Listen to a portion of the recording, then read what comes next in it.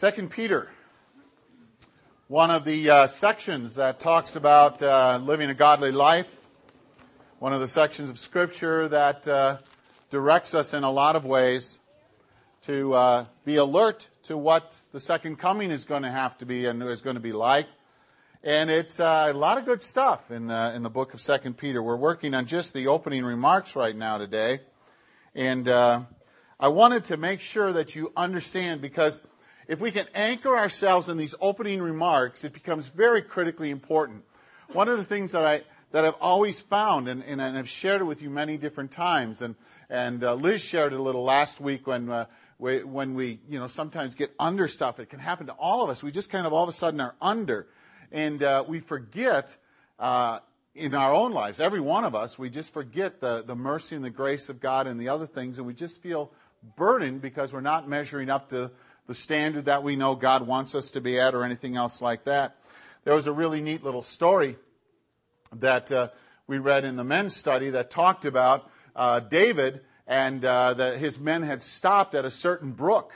And I can't think of the name of the brook right now, but they had about 600 men. David is being pursued by Saul, and he's responsible for about 600 men and basically their wives and families. And they had been over there ready to help the Israelites, or actually the Philistines. They were going to help the Philistines fight the Israelites. It was one of David's bad days. And then they're coming back, and the Amalekites had come in a few days earlier and stolen all their wives and all their children and all their possessions. And so the Amalekites have days head start. They're down the road, and here come David and his men. They're exhausted. They didn't get in the fight, but they come back from the battle that they were supposed to be a part of. They're exhausted, and they're weeping, and they're wailing, and they're grieving. They want to kill David because he's allowed their wives and their children to be taken. The whole town has been emptied out by the attack, this kind of secret attack of the Amalekites on his people. And so they seem to sit there for a little while, a few days or whatever it turns out to be. And then they start to say, we will. David goes, Lord, what do you want us to do? Because they had no idea. They only had 600 men. And when you start taking on a nation that can put together anywhere between a 30 to a 70 or 100,000 man army, you don't just go over there with 600 men. So he says, Lord, what do you want us to do? And God says, pursue them. I will give them over into your hand. And in that story then, they're running and they're exhausted. They're chasing. They're trying to make up the time. And they're thinking all the thoughts. What would you be thinking as a man if somebody had come along and kidnapped your wife and your children, and they were soldiers and they were wicked, had taken all your possessions and were carrying them back to their own homeland? What would you be thinking as you understand your own wives and your own children as you're pursuing? Well, there's the emotional pressure. There's the physical exhaustion they're dealing with. There's the intellectual things that they're battling and everything else going into it. And they stop at this brook. And they kind of wade down into the stream, and they're drinking. They're trying to get refreshed. And they're just exhausted. And David shouts out, let's go. And of the 600 men, 200 men, it says, simply could not get up and go. They didn't have any more energy. They were exhausted. They said, you're going to have to go on without us. We can't go on any further. And in the book, it points out, it says, how exhausted do you have to be not to be able to get up and try and rescue your wife, your children, and your family? They were exhausted. And so the question came, what is David going to do with these 200 men who refuse and cannot get up? And it goes on to explain that David in the decision says, then we will go forward without them. And he takes the 400 men and he begins marching. He leaves the others behind. He begins marching. And along the way, they find an old Egyptian. They kind of nurse him back to health. And it turns out this Egyptian happens to know where the Amalekites are stationed and where their home base is.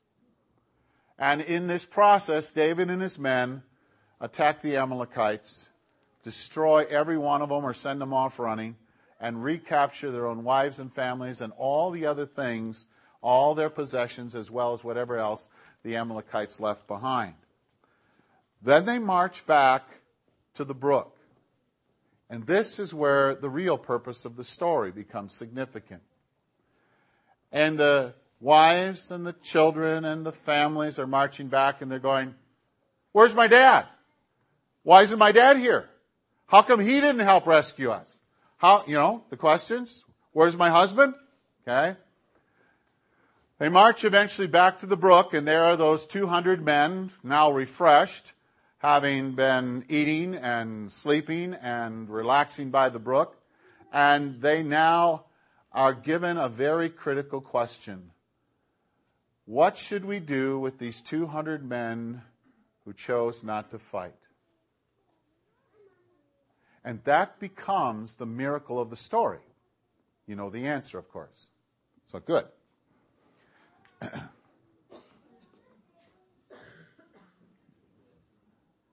Isn't that a little more, a little more, a little more? The answer. David goes and he says, he's got this decision, right? These 200 men, they don't fight. They haven't gained back any of their possessions. And the rules of war would have been such that we'll give you your wife and your kids back. That's all you get. We'll divide the spoils between those of us who really were man enough to fight. Right? David says no. David says no. We will give them back their wives and their children, and we will divide the spoils among us and restore to each man that which was taken from him. And the account is about what the church needs to be and become, instead of sometimes the way we treat people that don't measure up. You see, the real glory in the story is that David and his men finally understand that when you can't go on, someone else is doing it for you, pressing on into it, accomplishing what you can't accomplish. And in the middle of winter, in the middle of the doldrums of February, in all the different things that you might feel as you deal with day 37 of a snowfall of another 1.5 inches, where you have the debate of whether you're going to have to shovel it or not, or whether it's going to melt by Tuesday, or whatever the debate might be, and all that stuff kind of piles up. The miracle is that sometimes people can't go on. Sometimes emotionally, psychologically, spiritually, physically, they're spent. There is no more energy. There is no spiritual juice. They don't feel like loving their wives. They don't feel like caring about their husbands. They don't feel like taking care of their families. They don't feel they can deal with one more child's whining and pouting and crying. They're worn out. And the question is not, do people wear out? The question is, church, what do you do when people wear out around you? That's the challenge that I want you to grapple with as we listen to this text, because I want you to hear that God is encouraging us to understand that He is the one doing it all, working it all, carrying it all, and you sometimes get to see the benefits and the blessings of it. And every once in a while, when you're flat on your face and you can't take the next step and you're overwhelmed by the conflicts of the world and the depressions of the moment and the battles in your families and the struggles with husbands, wife, and children and everything else, that God steps into there and says, I'm like David and the 400. When you can't fight, I am fighting for you. You just get to see it and experience it now in a very concrete and real way. The reason the Amalekites were defeated, and David says this, was not because we were strong enough to defeat the Amalekites. David says, God has given them into our hand. And because he knew that they were given into their hand by the mercy and the grace of God, that their attitude toward those other 200 men changed. Because you stepped back and you didn't say, thank God I'm not like those people who don't have enough of the fire of God in their heart, or not like that woman or like that man or like that kid. And you begin to say, somehow you deserve the glory. And you draw it to yourself. And instead, what David said is, God has given them into our hand. And if you start and end with the mercy and the grace of God, it changes how you interact with your family, how you respond to people who are hurting. It changes how you view yourself. And so watch the first verses here. One more time, listen to them. It says, Peter, a slave, it's doulos in the Greek, a slave and an apostle of Jesus. I am Jesus' slave. Now, you got to remember who's writing this, because Peter is relating to us probably more than a lot of people in the disciples. We think of him, and because we have so many details about his impetuousness, his stupidity, his lack of real understanding, his ability to deny his Lord, his lack of ability to even understand himself, and God's willingness to walk into Peter's life and rescue this man. We've got a man who has been there, done that. We've got a man who understands the circumstances of our lives. And so it goes, Peter, it's me, Peter, I'm a slave. I have a desire to totally be sold out to Jesus Christ, and I have been sent on a mission. That's the apostle one there. To those through the righteousness of our God and Savior Jesus Christ. Now notice the method. Through. Through what? Through you? Through something you've got? Through the power of your sword? Through the fact that you could fight the Amalekites? No. It goes through the righteousness of our God and our Savior Jesus Christ. And look at the next word and mark it, underline it, star it. Have received a faith. If I have been given the faith I possess, and I have been given this fantastic, unbelievable gift, not because I dragged myself and said, I've got the sharpest sword and I am the best weapon fighter in the battle or in the congregation, but instead I go, I have been given by God this righteousness. I have been poured out on by the mercy of God. It changes the way I respond and react. And so what it says, I have received a faith, and then it says, and Peter goes on, to those who have received a faith as precious as ours. And Peter likes that. I mean, you have a tendency, right? You can put a person on a pedestal. I don't care if it's a man, a woman, a boss, a pastor, a teacher, somebody. You put them up there on the pedestal, and I look at you and say, what in the world would you ever put me on a pedestal for? And why would you ever put Peter on a pedestal? And we step back and we just do it sometimes. And God says, stop. And Peter says, stop. He goes, they have received a faith, and you know what? It is equally precious to ours. The word equal is a part of the Greek word. It is of equal value to everyone else's faith. It's not like, thank God I'm the pastor. Thank God I got a bigger faith and something better than you. Thank God I'm not like you. Peter instead takes it and he just lowers himself and he says, do you understand? We stand equally before God. The faith that you've been given and the faith I've been given is one and the same. And he's doing this for a very special reason. He wants you to know anything you see me doing, you can do.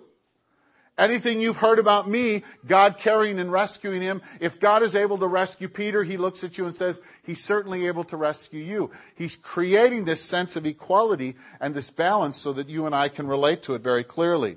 Then he goes on and he says, grace and peace be yours in superabundance, in overflowing. Not just enough to get along. I want grace and peace, and as he pours it out, he says, overflowing in your life, in abundance, to be being poured out in you so that you begin to understand that one little piece of popcorn there. You had those popcorn in your throats too, huh? In abundance, and you begin to go, Peter is just grabbing hold of something. He's saying, do you understand who I am? I'm an impetuous fisherman who made more mistakes than probably any other disciple. And I denied Christ. And you want to know something? My faith is the same as yours. It is a gift of God. It has been extended to me. And then he talks about the superabundance that is poured out into us. It goes, open the prize, or the package. Open the package. And look at it. And if you've ever seen those things where sometimes the package just keeps popping out, and it keeps coming out. He goes, open it and watch the superabundance of what's coming in there or coming out of your life. And he goes, grace and peace be yours in the abundance through the knowledge of God and our Lord and Savior Jesus Christ. Boy, excuse me. Apologize to you.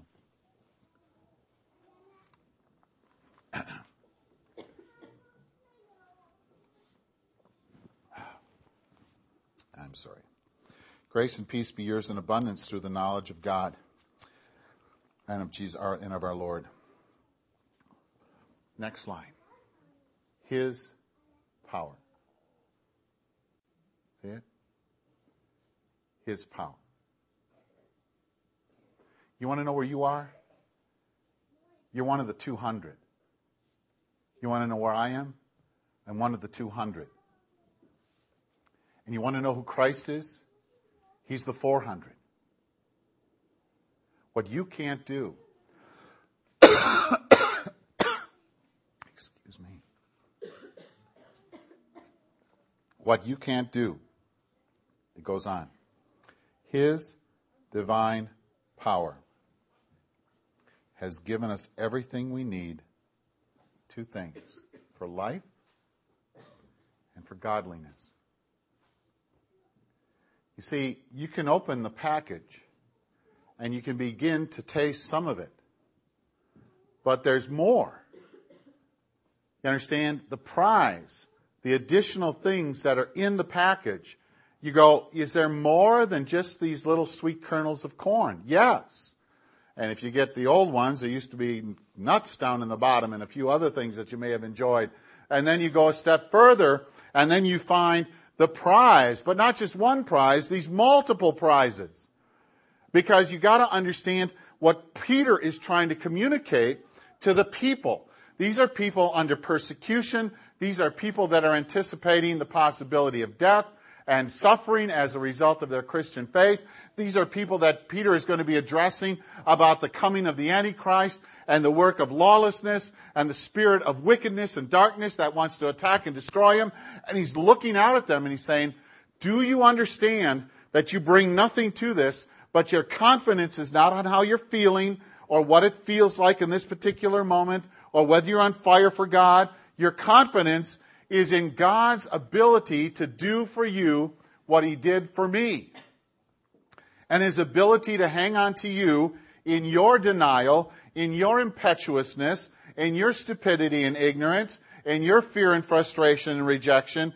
God's willing to reach into your circumstance and continually hang on to you. So he goes on and he says, his divine power has given us everything we need for life and godliness through our knowledge of him, through that characteristic, through that full discovery of who he is, who has called us. I told you that the theme at Milwaukee Lutheran this year is Pursued by Christ.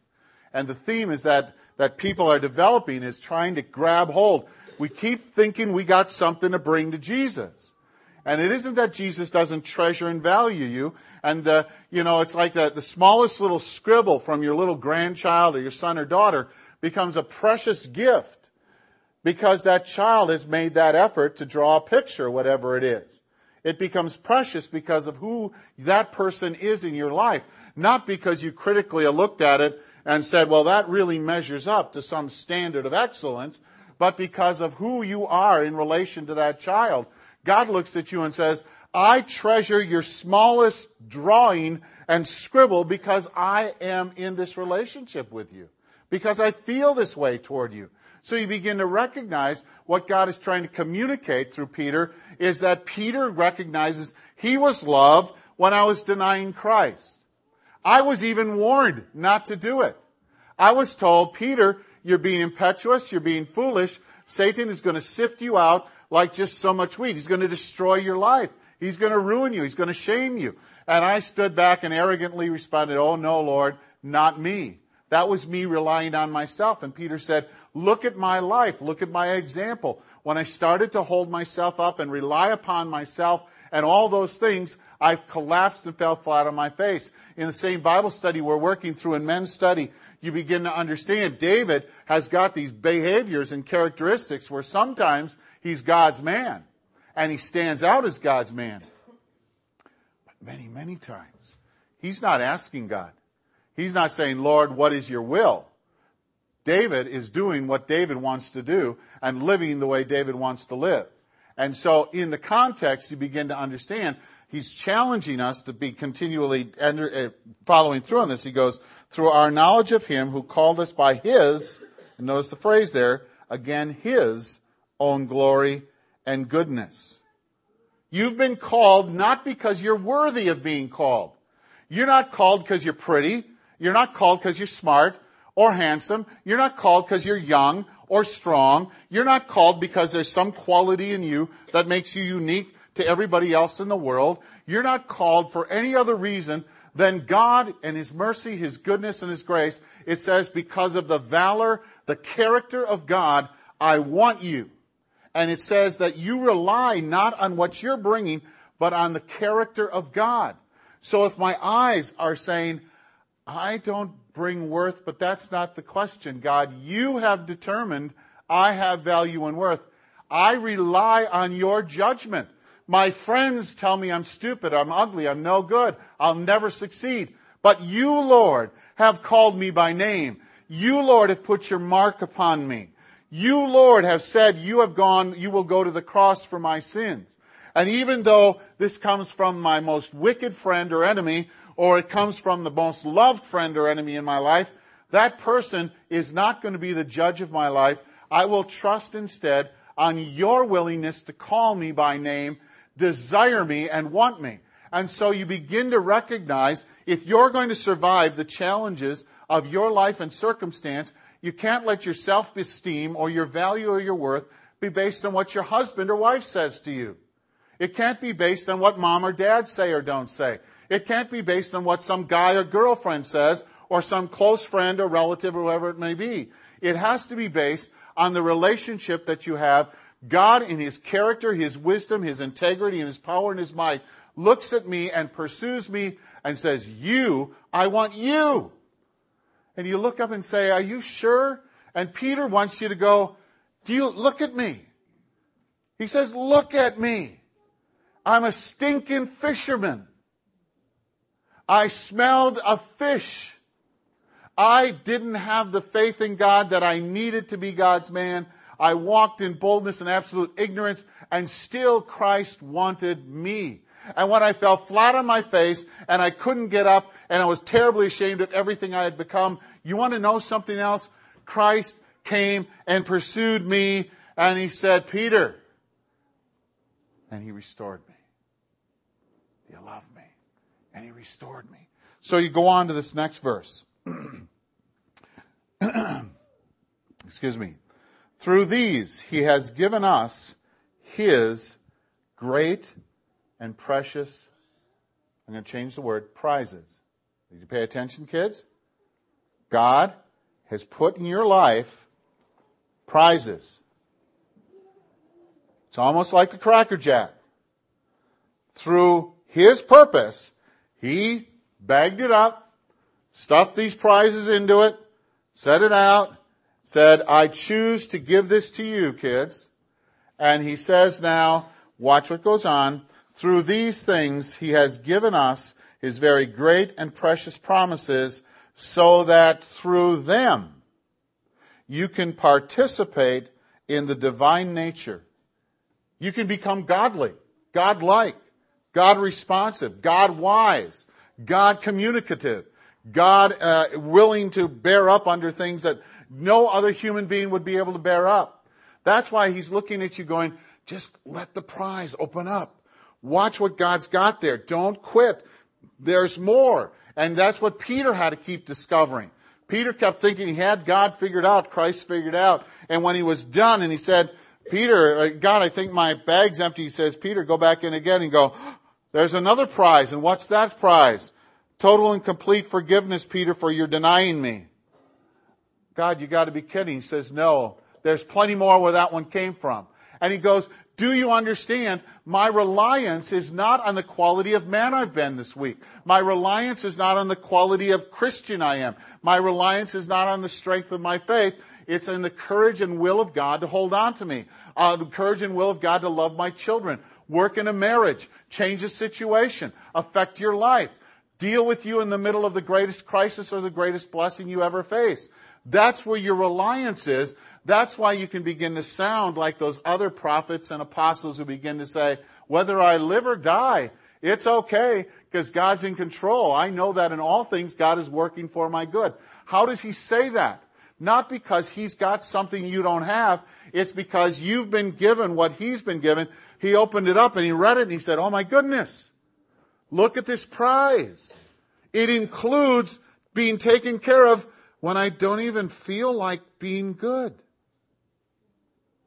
It includes being loved even when everything I've said and thought for the last week, month, her year has been hateful and destructive.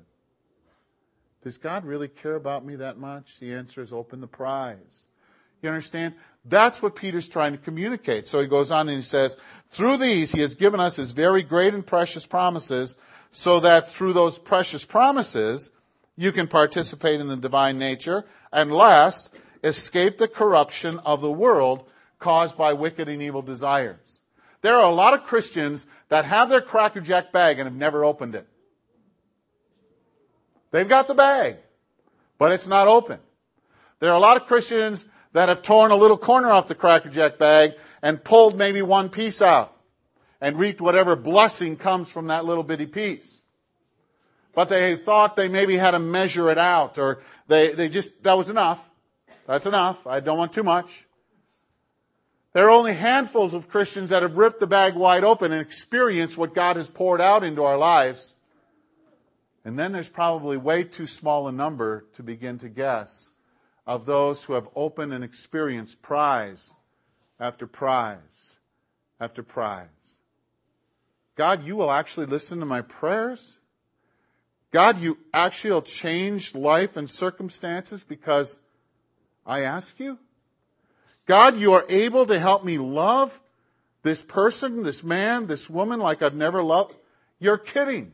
You see, it's the miracle of opening that up. And every word, every single word is what you receive and what God gives in this text. And you've got to hang on to that.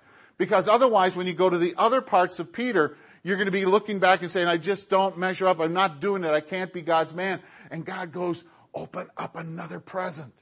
Open it up. Let go. There's more prizes. There's more that I've given to you. And so he says this promise to you. Through these things, through these qualities in God, he's given us these great and precious promises so that through those promises, that's where your trust is, because God has promised, you will participate in acting, living, and behaving like the divine nature, like God. And as you do that, you will be set free. You will escape. It means you will run from and be set free from the hold. You'll be broken free and you'll taste freedom like you've never tasted it before. You'll escape the corruption. What's the corruption of the world? The lies and the deception. That you can somehow live contrary to God's will and it won't be a problem for you. The corruption of the world is the lies and the deception. There is no hope. Money is what matters. The only thing you have to worry about is stuff. The corruption of the world that says, it's your life, it's your body, do whatever you want with it. The corruption of the world that says, if you're unhappy, don't hang out with this person anymore. If they're not very lovable, stop loving them and find somebody new. What's the corruption of the world? It surrounds you. It floods you on television. It floods your life. It whispers to you like all the things that eventually took Peter down. Aren't you that man? We saw you with him. The corruption accuses. The corruption of the world attacks. And if you're not careful, you will not escape. But if you do, rely on God instead of on yourself, your whole response changes. And so the miracle of this text is this, that you will escape the corruption of the world caused by its evil desires. I want you to hang everything on these opening verses. We're going to be going through 2 Peter in a lot of different texts. Whenever you feel like, oh my goodness, I have failed, I feel like Peter in denying Christ, I feel like stupid Peter, I've started to walk on water, I really had faith and all of a sudden I sank. Whenever you feel like any of those things, I want you to run back to this text because that's where Peter wanted you to go. And he said, you want to know who I have to trust? I always have to trust in Jesus. You want to know why? Because I don't have anything different than you have. My faith, your faith is an equal gift from God. Let's walk through that and the power that comes from that. As Peter communicates that, then you understand the power that's meant to come to you through this text and through this chapter in the book. Pray with me if you would. Lord Jesus, I thank you for your man Peter. I thank you, Lord, not for his mistakes, but I do thank you for his mistakes in the sense that it reminds me that forgiveness and wholeness and strength and power is not in the man, the pastor, the husband, the wife, the child, but it's in you, Jesus. The strength to love is not something I build up and exercise and finally do. The strength to love and forgive comes from my reliance on you. Lord Jesus, I so easily become that Pharisee standing in the front of the church saying, thank God I'm not like other people.